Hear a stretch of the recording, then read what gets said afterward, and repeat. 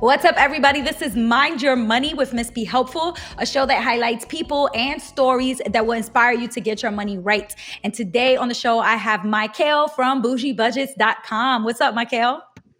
Hi, how are you, Yaneli? I am super excited to chat with you today. Yeah, same girl. So actually, for those of you listening or watching on YouTube, I actually met Michael recently through the Hella Helpful workshop series that Hey Berna planned. If you guys don't know about it, y'all need to pause this right now and go look up hellahelpful.com.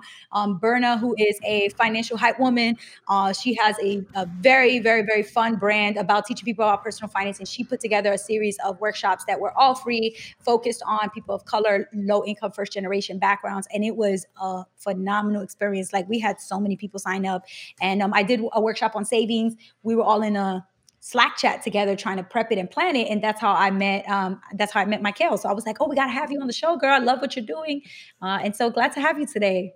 Yeah, Hella Helpful was such a great experience, and I'm excited to see, what comes out of it. Berna is so dope. I actually met her at FinCon, so we kind of, go way back a little bit. That's so fun. Yeah, actually, so I had known Berna from Instagram. We were just like chatting, and then she found my YouTube channel, and she had a YouTube channel as well, but then she took more towards Instagram.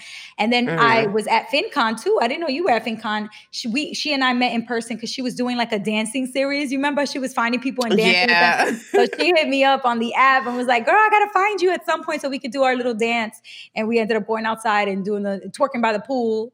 But it was such a fun time. Yes. Yeah, I had a great time. Okay, so for those of you who are not familiar with Michael and with her brand Bougie Budgets, Michael, just give them a little introduction into who you are and what your brand is all about. Yeah, so I am Michael, and I am known as the Bougie Budgeter on Instagram and all on the interwebs. Bougie Budgets just kind of came out of a need for me because I'm like trying to understand finances. I had just graduated college, not too long ago, and I was like, okay, like I want to get my money together.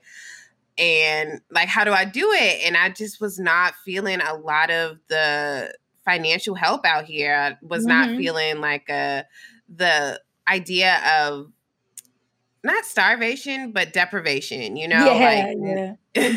and people saying like, you can't travel or you can't do these things when you're trying to become debt free or become financially free. And I was like, well, what's the point of financial freedom if I can't do anything? So I decided that I wanted to create a platform and a voice to empower and engage people in a different way, but still making money fun. So that is just kind of how Bougie Budgets came about. Like, I was like, I'm bougie.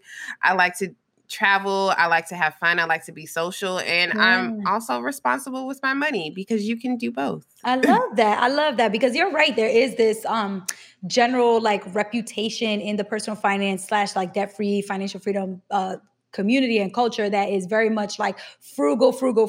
And then there's the opposite. Like, people are like, anti-frugal. I'm not, that's being cheap. I'm not cheap. And there's always this sort of like, dichotomy between those two. So I like that you said like your platform was actually going to bridge them and say, you don't have to be one or the other.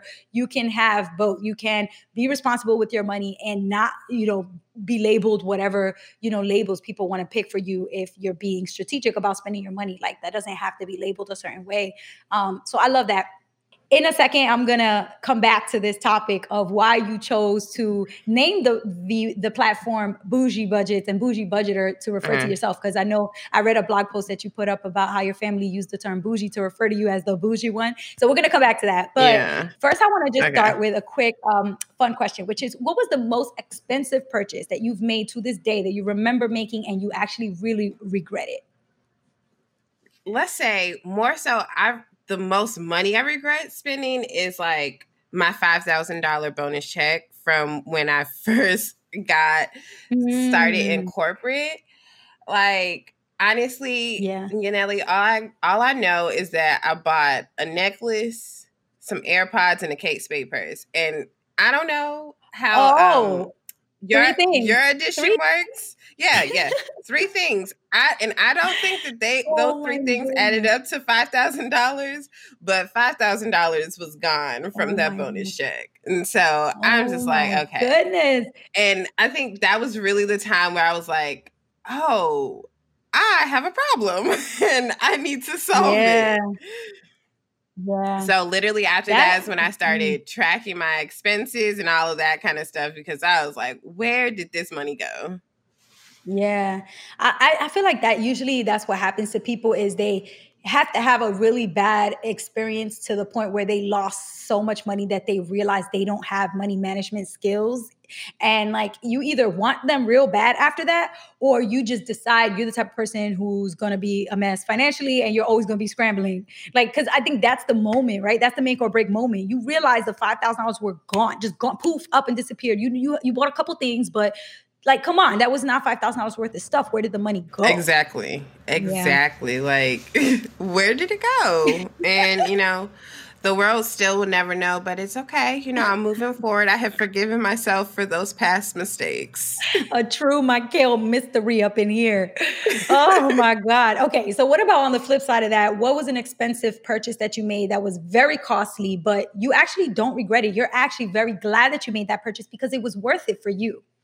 It is going to be the one thing that people like to go back and forth with, Yeah. and it is college. Like, Mm. honestly, I'm okay with saying that I'm $75,000 in student loan Student debt, loan debt.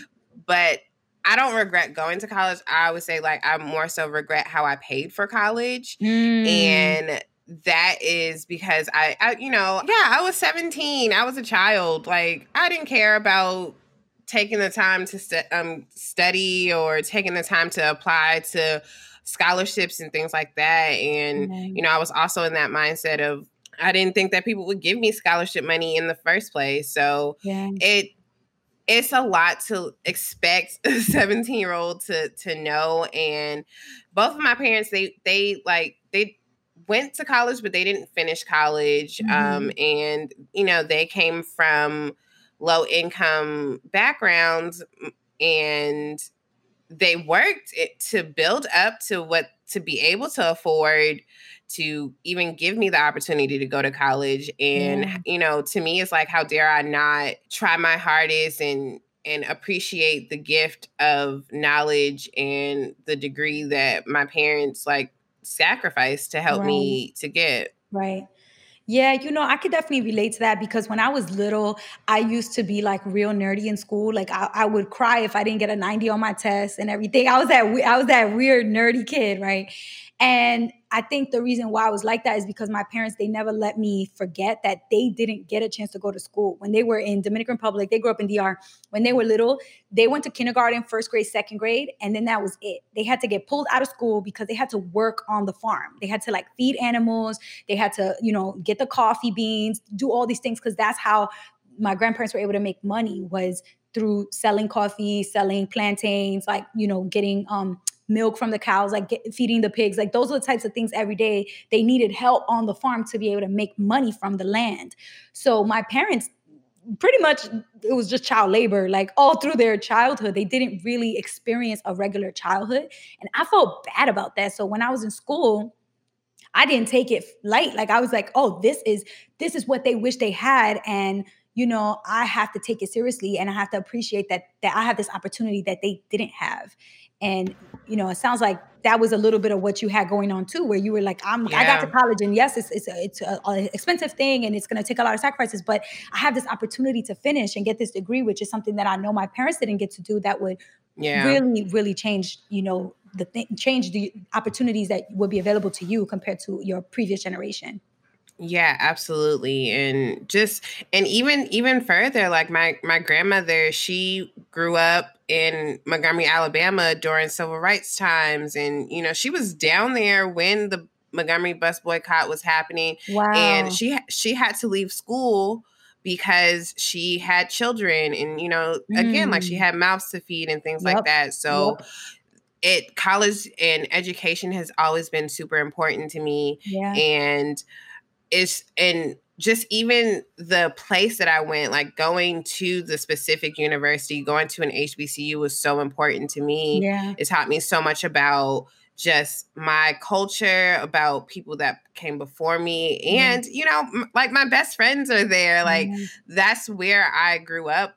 Really, that's where I became an adult. So yeah, I don't subscribe to that, to the notion of, you know, college isn't worth it and things like that, because for a lot of us, that is our way out. That is our way to seeing different things and being in front of other people with different professions. That's where you see people that look like you doing things that you want to do in the future. That's right. And I don't regret one bit of it. You know, I'm going to try to figure out how to pay the $75,000 back. But at the end of the day, like, you know, that's the money I already spent. I can't cry over it now.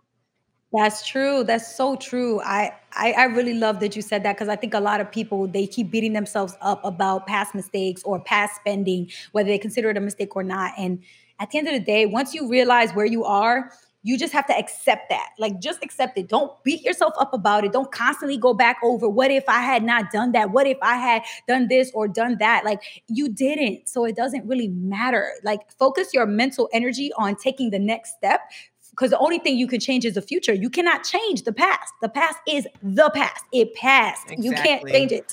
So I love that you said that. It's like, it already happened. Now I just got to focus on what's next. Yeah.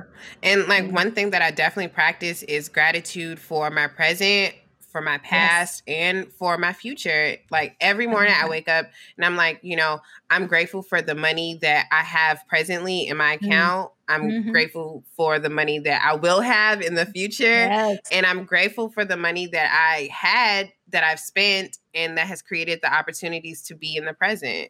I love that. I do like loosey-goosey type meditative practice, and I don't write. I used to write a lot, and then I kind of stopped. And every year I do a pseudo New Year's goal to like write more. But I have to start a gratitude journal, because everybody that I talk to that tells me that they do gratitude practice, whether it's just thinking and saying out loud what they're grateful for in the morning, or whether it's writing it down every day, it really changes your mindset. It makes you think differently and more positively, because you can't help it. You can't help it but think positive thoughts when you're constantly feeling grateful and gratitude all the time. Exactly. Like, and honestly, so I've been reading The Power of Habit, like quick tangent, but love James Clear. Oh no, that's not The Power of Habit. That's Atomic Habits. The Power of Habit is Duhigg.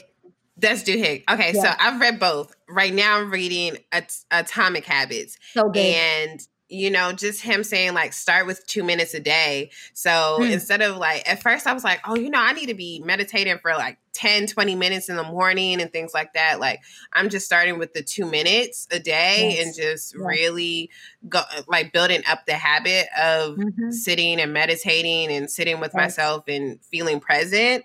And I'm telling you, it feels good. It makes my day start off great. So that is like, I practice gratitude in the morning. Every morning I practice gratitude. I love that a lot. The bite-sized start to it, it makes it possible. Like when you think about, I can't meditate for 20 minutes every day. I can't, well, of course not, because you're starting with such a big, huge goal. Like start with just 2 minutes. Start with 1 minute every day, then 2 minutes, then 3 minutes, then 4 minutes. And you could do the same thing with money. Like you could do the same thing with budgeting. Like, okay, I can't budget everything right now. It's too scary. Oh my God. Okay, start with just every day for 2 minutes, go through your spending. Did you know you spent that much? So what's surprising? What's confusing? What's wrong? What's right? Next day, 3 minutes, scroll through, look at your purchases. Eventually it becomes a practice that you do, and then you can actually create a budget from your actual finances. But you could start small. You don't have to always jump straight to, the biggest accomplishment first.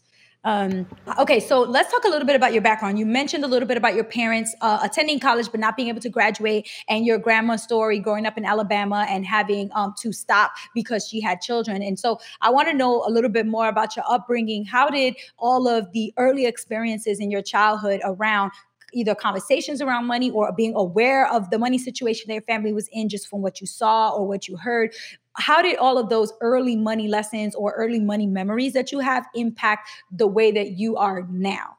Yeah, so I am the youngest of 6, and you're the baby.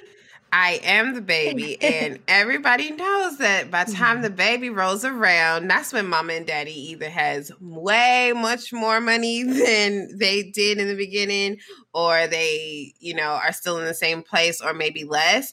And I came around when my parents had way, way more money. My parents got married. They got married in their like late 30s or whatever. Yeah. And, they had already had children.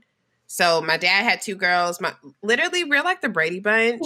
Like, my dad had 2 girls. My mom had 2 boys. And then, then they got married and had me and my sister. So it's 6 of us. Okay. And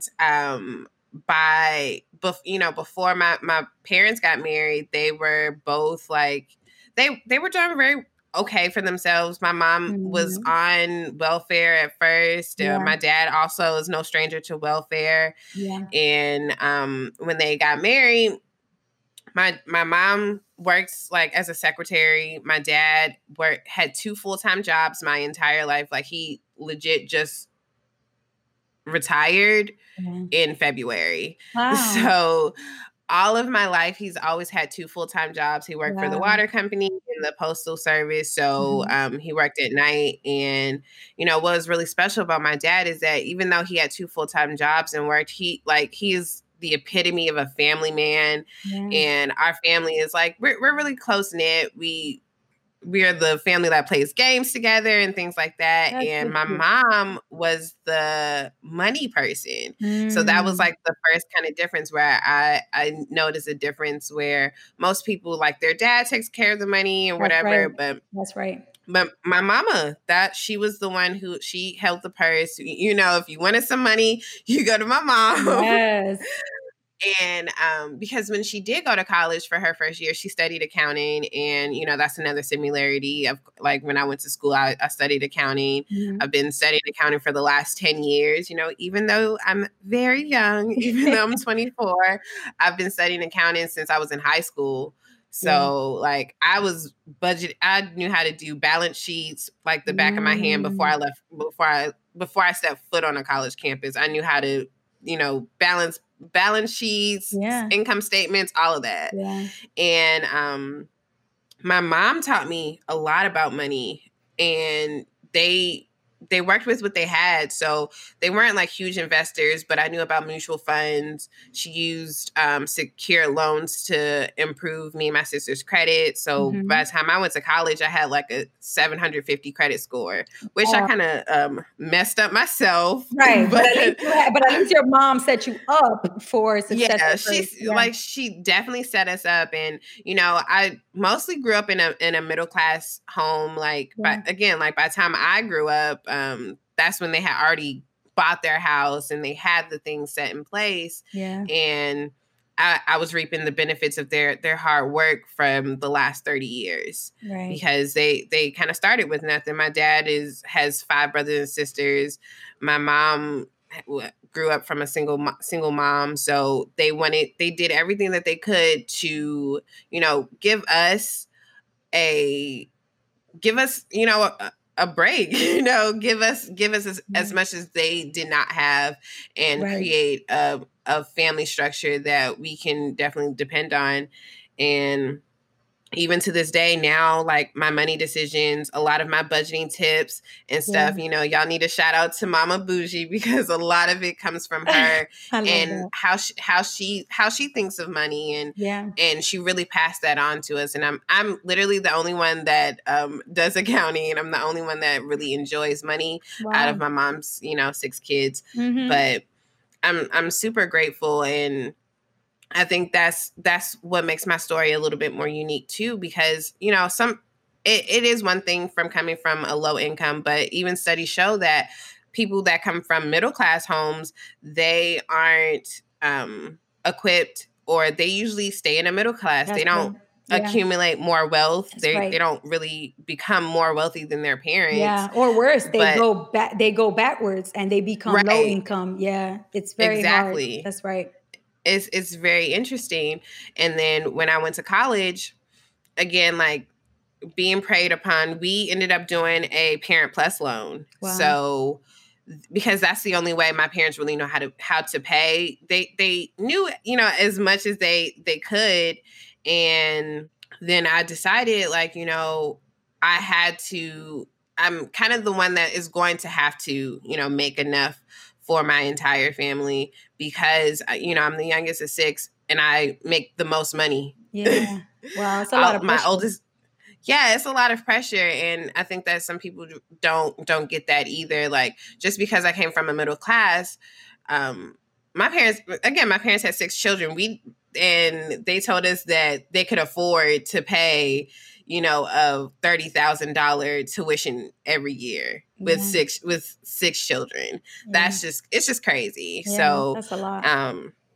So on paper they might seem like middle class, right? On paper, technically they're middle class, but after you divvy up what they were doing across 6 kids, right? It's like, all right, y'all, on paper is one thing, but in reality, your lived experience is not always just going to be so fancy, because you have to maintain all 6 of the kids plus the mom and dad. That's a lot of a lot of people. Yeah. Exactly. So that's where we came from, and I like to say that I am continuing this legacy and providing for my family just as much as my parents provided for us. Yeah. Yeah, I love that. One of the things that you mentioned just now that is interesting is that you said that your mom set you up by doing secured loans to get you a really great credit score. So when you got to college, you're like, hey, okay, you're at that 750, which is, that's coveted for somebody who's 18, 19 to have already coming in a really great credit score. But then you messed it up somehow. I don't know what you did. So talk to us about how you went from a teen whose parents set her up for success with their credit score, went to college, ends up with a career, and ends up somehow through that transition from teen to college to career, messing up your credit score. So I didn't know that I had a 750 credit score at first. Wow. Let's start there.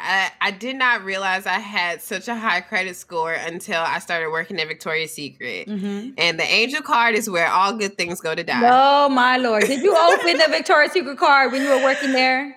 Girl, I was spending it, okay? Oh boy. Spending it. Victoria's Secret knew me. Like, I spent so much money. Like, they were like, wow, Miss James, you went from a regular Angel card holder to a platinum Angel card holder in a month. And I was like, exactly. That's not an accomplishment. That's bad. Oh my God. Girl, I was spending it. But at that time too, I had 3 jobs that summer. So I was working at Victoria's Secret, I was working at Ann Taylor, and I had a government internship. So like, I was like, I'm rich, hustling, girl. And I'm below it. Yeah. Oh my gosh.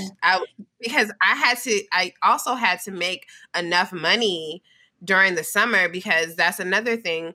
My parents didn't allow me to work during school. Because, again, like, I am their investment. So they said, we are giving you everything that you need to go to college. Right. So you focus on school. You don't need to get a job. You don't need to do any of those extra things. You just need to kill it. That's right. In school. So I didn't work. I didn't get my first job until I was like 18 during the summer. So I would work 2 and 3 jobs every summer to make enough money to last me through the school year. And I did that every summer from my freshman year. Yeah. From my freshman year all through grad school, that's how I navigated. I would make as much money as I could and then stretch it out for the next 6 months. So that, I think that's another way that the budgeting just came out of me. And so when I was working at Victoria's Secret, I was like, okay, well, let me just get a little Angel card. I let everybody influence me. I'm like, okay, girl, but how you were spending most of it at Victoria's Secret? Girl, they gave me a $1,000 limit. Yeah. Why would you give a 20-year-old $1,000 limit? Oh boy. at Victoria's Secret? Mm-hmm. And of course, I get all the extra discounts and stuff like that. So I'm just like shopping it up. Work and there. Even to this day, listen, to this day, I still got every single piece of those because I'm not letting that investment go. At this point, y'all an investment. Right. That is too funny. So yeah, I'm a really big gift giver. So I love Christmas, and that's something that I'm never going to give up. I like to give gifts. I like to give thoughtful gifts, whatever. Yeah. So it was the one Christmas I was like, okay, well, I don't really have money right now, but if y'all want something from Victoria's Secret, I'll get you something from Victoria's Secret. Yeah. So I got all of my friends and my mom and my friends and family like gifts from Victoria's Secret. Yeah. And then I got fired from my internship over the winter break. Uh-oh. And I did not have enough money to pay for my Victoria's Secret bill. And I didn't spend them. I probably spent like $300 or whatever for all of my friends and family. Girl, I ended up paying Victoria's Secret $600 because I just stopped paying the credit card because I didn't have any money. And but you weren't even sending, did you send at least the minimum payment, or you just I didn't even I acted like I didn't know Victoria's Secret. Okay. Those bill collectors was calling my phone. I was like, "Who, girl, I don't know who you gonna talk to, but it is not me." Wow. You were running from them. I was trying to run. They caught me. Okay. Ouch. And I paid them their $600. But my credit. How did it end? No, it didn't go to collections. Like, they were threatening for it to go to collections, and I got scared. So then I was like, okay, well, let me figure out how to pay $600. But I had to do it without telling my mom, because I was like, I'm not going to tell her. I'm not going to tell my mom or my dad that I got $600 worth of credit card debt, because they would kill me. Yeah. I wouldn't be allowed to tell the story. My mama already told me not to get a credit card. So I was like, okay. Man. I just had to figure out how to pay my $600. So then I was doing my side hustling and stuff like that. I was a tutor, and then I got my refund check from school, and I was like, all right, let me just pay the $600 off. Yeah. But that knocked down my credit by like 200 points. So I was like $550. Ouch. For this Victoria's Secret card. And I was just like, my goodness. You know, but it's okay. You know, the crazy part of that story is all you had to do is pay the minimum balance due each month, and you would have been fine with your credit. But people don't know these things. There's so much that we don't get taught. You were handed a credit card with $1,000 on it. Same thing happened to me my freshman year. They handed me a credit card with $1,500 on it. And what do we know? We come from, having maybe $50 at most cash from our, from our parents, and then all of a sudden $1,000. Like, come on. So I feel like in a lot of ways, the system is set up in a way to make people do the wrong thing with money, because they don't require you to fill out a quick test. Like when you get your driver's license, you cannot get that driver's license until you take that quick test, so you get the permit first, so you get this. Why is it not the same thing with other products like a credit card? You should have to do a quick little assessment. Like, do you understand that you should send the minimum balance every month? Do you understand that if you don't, this is what's going to happen? Because if you don't know, you make all the mistakes, because you literally thinking, oh, I'll pay it when I can. And you don't realize it's getting reported to all three credit bureaus and ruining your credit report and your credit score. Yeah. Like if I would have known that I could just sent $25 for them to like stop calling me, I would have just done that. But whatever, it's fine. You live and you learn. My credit score ended up. You live and you learn. I will be happy to, announce that I am back up to 720 now. I'm good. Feel great about that. There we go. Yeah. So, and after that, like, I didn't get my first like actual credit card until I was 21. Like I was very, very cautious with money. And I think because I was scared to mess something up. Right. And I'm learning even now, continually every day, like, don't be scared. Scared money don't make no money. And at the end of the day, if I mess up, if I lose some money, if something happens, it's fine. Like you live and you learn, and I'm just going to forgive myself for that past mistake and understand to never do it again. Yeah, I love that. I love that so much, because you can only learn from it. I mean, what's the point of beating yourself up about it? Okay, so then you get to the point where you finally realize the mistakes you made. You kind of got it together, fixed it a little bit. You start working. You have a high income, and now everything is great. But you decide you wanted to create this platform for other people. You wanted to make it a larger thing because, yeah, you could use all these skills that you have now to help yourself, but you know, you wanted to do something more. You wanted to put a platform together to help other people. So what was your motivation to start bougiebudgets.com as a blog or as a platform to offer financial literacy workshops? What was the real motivation there? Why did you decide to make it a bigger thing and not just keep it to yourself, your friends, and your family? Mainly like the Budgetnista. So oh yes, I love Tiffany. Love the Budgetnista. Like, oh my gosh.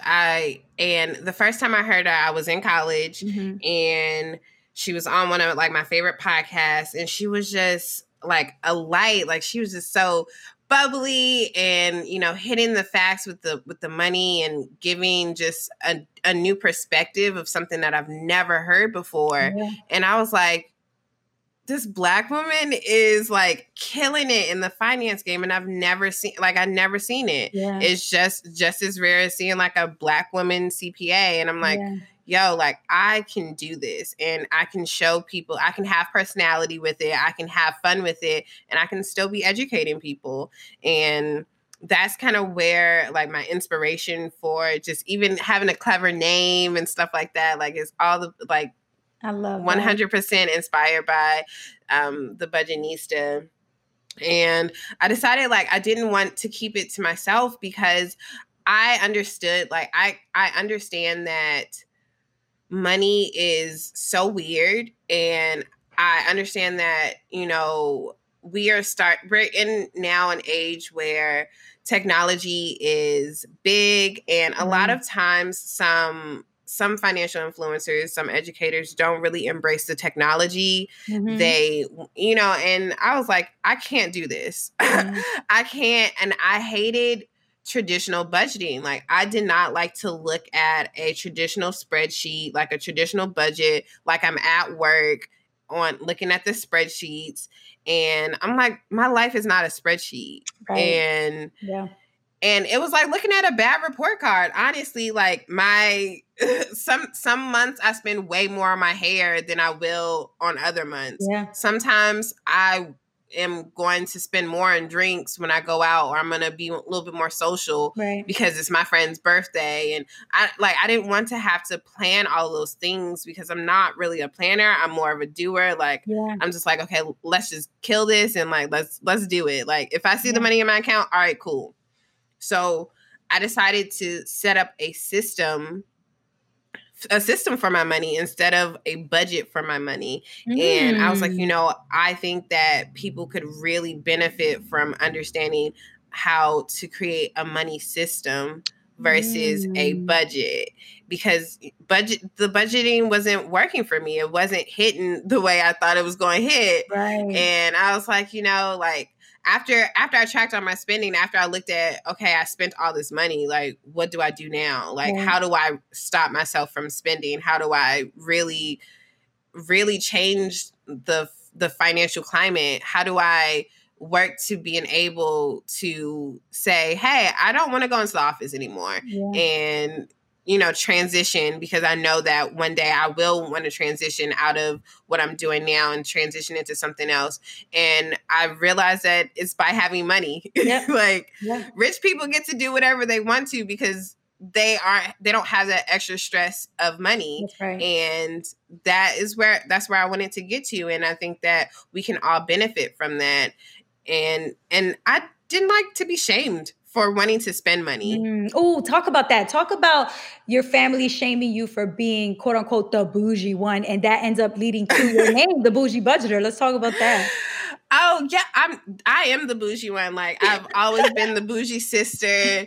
Like, they get mad when I'm at cookouts and I don't want to eat outside. I'm bougie. Yeah, I don't want to eat outside because I don't like bugs. Like, oh my goodness. It always, for a long time, it seemed like, you know, they were kind of attacking me. And it's like, well, I don't know what I'm doing differently. I just like nice things. Like, I like things to be nice. I like things to be in a specific way. But for some reason, you know, all 6 of y'all in here calling me the bougie one. But We all grew up with the same parents. I'm confused. Yeah. Well, I mean, you did mention that when your sisters and brothers who are older than you, when they were growing up, your parents weren't as financially stable yet. They hadn't built up as much. True. So probably you got you had a little fancier of an experience in terms of what your families were able to, your parents were able to provide for you, because by the time you came around, they were a little bit more financially solid. So maybe there is a point to them saying that, you a little different. You're a little different. You the bougie duckling. Listen, and that's fine. And that's fine. But I wouldn't change it from any way, because like I realize and people and actually, quick story, I was at a networking event and one of my friends, she told this lady to come over and was like, call her bougie or whatever. And the lady was like, this girl told me to call you bougie. Ooh. And I'm like, I wasn't sure. Like, should I just didn't want to offend you. And I was like, oh no, like that's my brand. Like, I'm completely fine with it. And that's because it's so funny. It's a negative connotation. And I'm like, okay, that's fine. Like, I will embrace the bougie lifestyle because it is everything that I enjoy. I like nice things. Yeah. I like to look prim and proper. Yeah. I like to look put together. And if that to you is bougie, that's fine. But to me, being bougie is having standards that no one else can steer me away from. Like if I know that when I go on vacation, I like to have my own bed, then on vacation, I'm going to make sure that I have enough money so I can have my own bed. I'm too old to be sharing a bed with somebody on vacation. Yeah. I like that you reclaimed the word, because it's true. When I was in college, every time people said, oh, she's bougie, oh, she's the bougie one, or, whatever, that definitely was not a compliment. It was more so like, oh, this person goody two shoes, think they, better than somebody type of thing. And I feel like now, maybe it's because of music and social media, online culture, it's not actually as negative as it used to be. To say you're bougie, it just means that you like it's just like, I'm a little bit more prim and proper. Like you said, it's not, I think people still do think of it as a negative word, but it's not as bad, I think, as it used to be when people first started saying the word. And so I like that you reclaimed it. You were like, I don't care what y'all think the word bougie means. This is what it means for me. And this is why, for me, I embrace the word and I allow it to be part of the description of me, because I see it as a positive piece of who I am. It's just what I like. It's what I like to do. It's how I like to be. And I'm not going to change that for other people because you think bougie is a bad thing. I don't care what you think. I'm this way. I like it and it works for me. So I love that. I love you reclaimed it. That's great. Yeah, girl, and I've been bougie ever since. And everyone loves it. Everyone has fun with it, and that's just my personality too. I like to have fun with things. I don't like things to feel too stiff, and that's how I really was able to claim it. Yeah, I love that. I love that a lot. And you know what? The fact that the Budgetnista inspired you to get started and do your own thing is so beautiful, because it just goes to underline, emphasize that representation matters so freaking much. If you do not see yourself reflected in a certain industry, in a certain sector, in a certain career force, you are not going to, in your mind, see an opportunity for yourself to be there, because it's sort of like you're just seeing that there is no place for you. Even if you don't, I mean, a lot of people are the pioneers. They're the first ones to do it, and they don't care if nobody else is like them, and that's fine. But it takes a certain amount of grit to be the first person to do something that nobody else was like that before. It takes a lot. And so most average people would, if they don't see themselves reflected, they're going to think there's no space for them there. There is not an opportunity for them there. And so that's why it's so important to have representation. That's why I wanted to start my podcast with just women first. Of course, a lot of people keep asking me, oh, is it just women? My guy friends are, I want to be on it. I'm like, don't worry, I'm going to open it up to guys too. But right now I want to over represent what has been underrepresented before, which is to show women in, conversations about money, talking about it with confidence and building brands, which is something that I feel like is very rare to see a woman in personal finance, just knowing what she's talking about and creating resources for other people. So thank you for joining me for this, because man, your story is so real and I love what you're doing. It's obviously authentic to who you are, and that is so important. It's so important. Yeah, and I will last thing I will also say is it representation matters when it comes to age as well. Like, and I didn't realize that so much, but when I am in spaces, of course, in the personal finance space, especially, like, I am pretty much the youngest one in every room. I'm usually and sometimes I get written off if I expose like how young I am. If I say I'm 24, or if I say I just graduated from college 2 years ago, it's like, oh, she's a baby. And I'm like, okay, but I was just talking about stocks, bonds, and and personal wealth, and like I've just was holding the same conversation with you. But now that you know that I am 15 years younger than you, you know, now the conversation shifts and it's like, oh, well, you don't know enough, or wait until you live life, or wait until you have a husband and kids. Like I have had events where like I'm the moderator, I'm the presenter, and like people will combat me from their chairs and say like, oh, well, you know, just wait till you have a husband and kids. You can't budget that way. Wow. Why can't I budget that way? My mom does it. And she has six of them. So she has 6 kids and a husband. So, and I just understand that sometimes you really do need somebody that is your age, and someone that you don't feel like is like trying to just sell you, or you know, not trying to really educate you, or trying to like be hip or be cool. Like, no, girl, I really live this life. Like I'm really this person. And yeah, it really sucks sometimes, but I hold my own. I'm all right with it, because I know that there's nothing that I can do differently but educate and you know, be authentically myself. Because I've had people who also wanted to combat me, try to, and then after my session come up to me and say like, at first I wasn't feeling it, but I like everything you said. I loved it. Everything, like, I'm going to use these tips now. I'm going to, you know, I'm going to start doing some things that you suggested because of, you know, because of this workshop, because of this session. And it's just like, you know, come in with the open mind. Like, just because I don't have a husband and kids doesn't mean that I don't know what I'm talking about. That's right. Or that you can't learn something from each other. That's right. Yep. Exactly. Yeah. It's so true. And I don't want kids. Like, it's okay. Yeah. Not everybody wants them. That's right. And not everybody's going to have the same path in their life just because that's what most people do. It's so true. Everybody's always asking me about, oh, when you get married, when you're having kids. I'm like, first of all, why don't you ask me about my business ventures? Why don't you ask me when I am writing a book? Why don't you ask me when my podcast comes out? Why don't you ask me?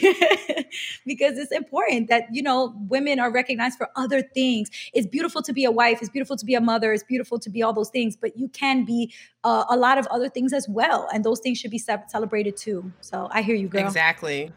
I love beautiful that. to be the rich auntie as well. That's right. And I love my nieces and nephews. I'm the best tia in the world. They love me. I'm the best tia. I take them out. They come to my house. They can watch movies. We do whatever they want. Okay. And then we go to museums. We do all of that. And then when we're done, they go back home. Okay. They go back to their parents. Gosh. Girl, this was so fun. Thank you so much. I have one last question to wrap up the show, which is I'm going to put your face on a dollar bill and I'm going to cover over it. I'm going to take, USA. I'm just going to wipe that away. And I'm going to put your money mantra or your money message over the dollar bill to inspire anybody who touches money or who transacts with money with your money message. So what would your money message or money mantra be? So my money mantra would be enjoy the life you buy. I like that because there's 2 pieces to it. One is you buy your life. You really do. I mean, you got to pay for the things, all the things. And then the second piece is you have to live with the decision that you purchased. So you have to find a way to enjoy it. So I really like that. Enjoy the life you buy. Okay. Yes, ma'am. All right. Put that on a dollar bill. It will be, girl. And I'm gonna tag you and you can share it. I love that. Thank you again. Thank you so much. If people out there listening or watching were inspired by your story and by your authenticity today, where could they hit you up? Where could they find you? Yeah, so you can find me everywhere at The Bougie Budgeter. Bougie is spelled Boujie because bougie with a G looks like boogie to me. I don't know. And I'm on Facebook, Instagram, Twitter, all of those things. And yeah, Twitter is just Bougie Budgeter because I can't add credit character limits. Yeah. And then, or you can definitely check out my website. I have so many free and some paid resources. I have a budgeting workbook that I put my blood, sweat, and tears into, and it is super dope. And it teaches you how to create your money system. And when I say this thing is like top notch, definitely check out that. And if you love what I had to say, you want to check out the workbook, you can use code HELPFUL. Hey, love it. Miss Be Helpful. Yeah. And you can get $20 off your workbook. So I'm super excited. Awesome. And yeah, so Bougie Budgets everywhere, Bougie Budgeter. And I do answer DMs if they are appropriate. Yeah, right. Keep it clean, people. Keep it clean. Love it. Thank you so much again, Michael. This was a blast, and enjoy the rest of your day. Yeah, thank you so much.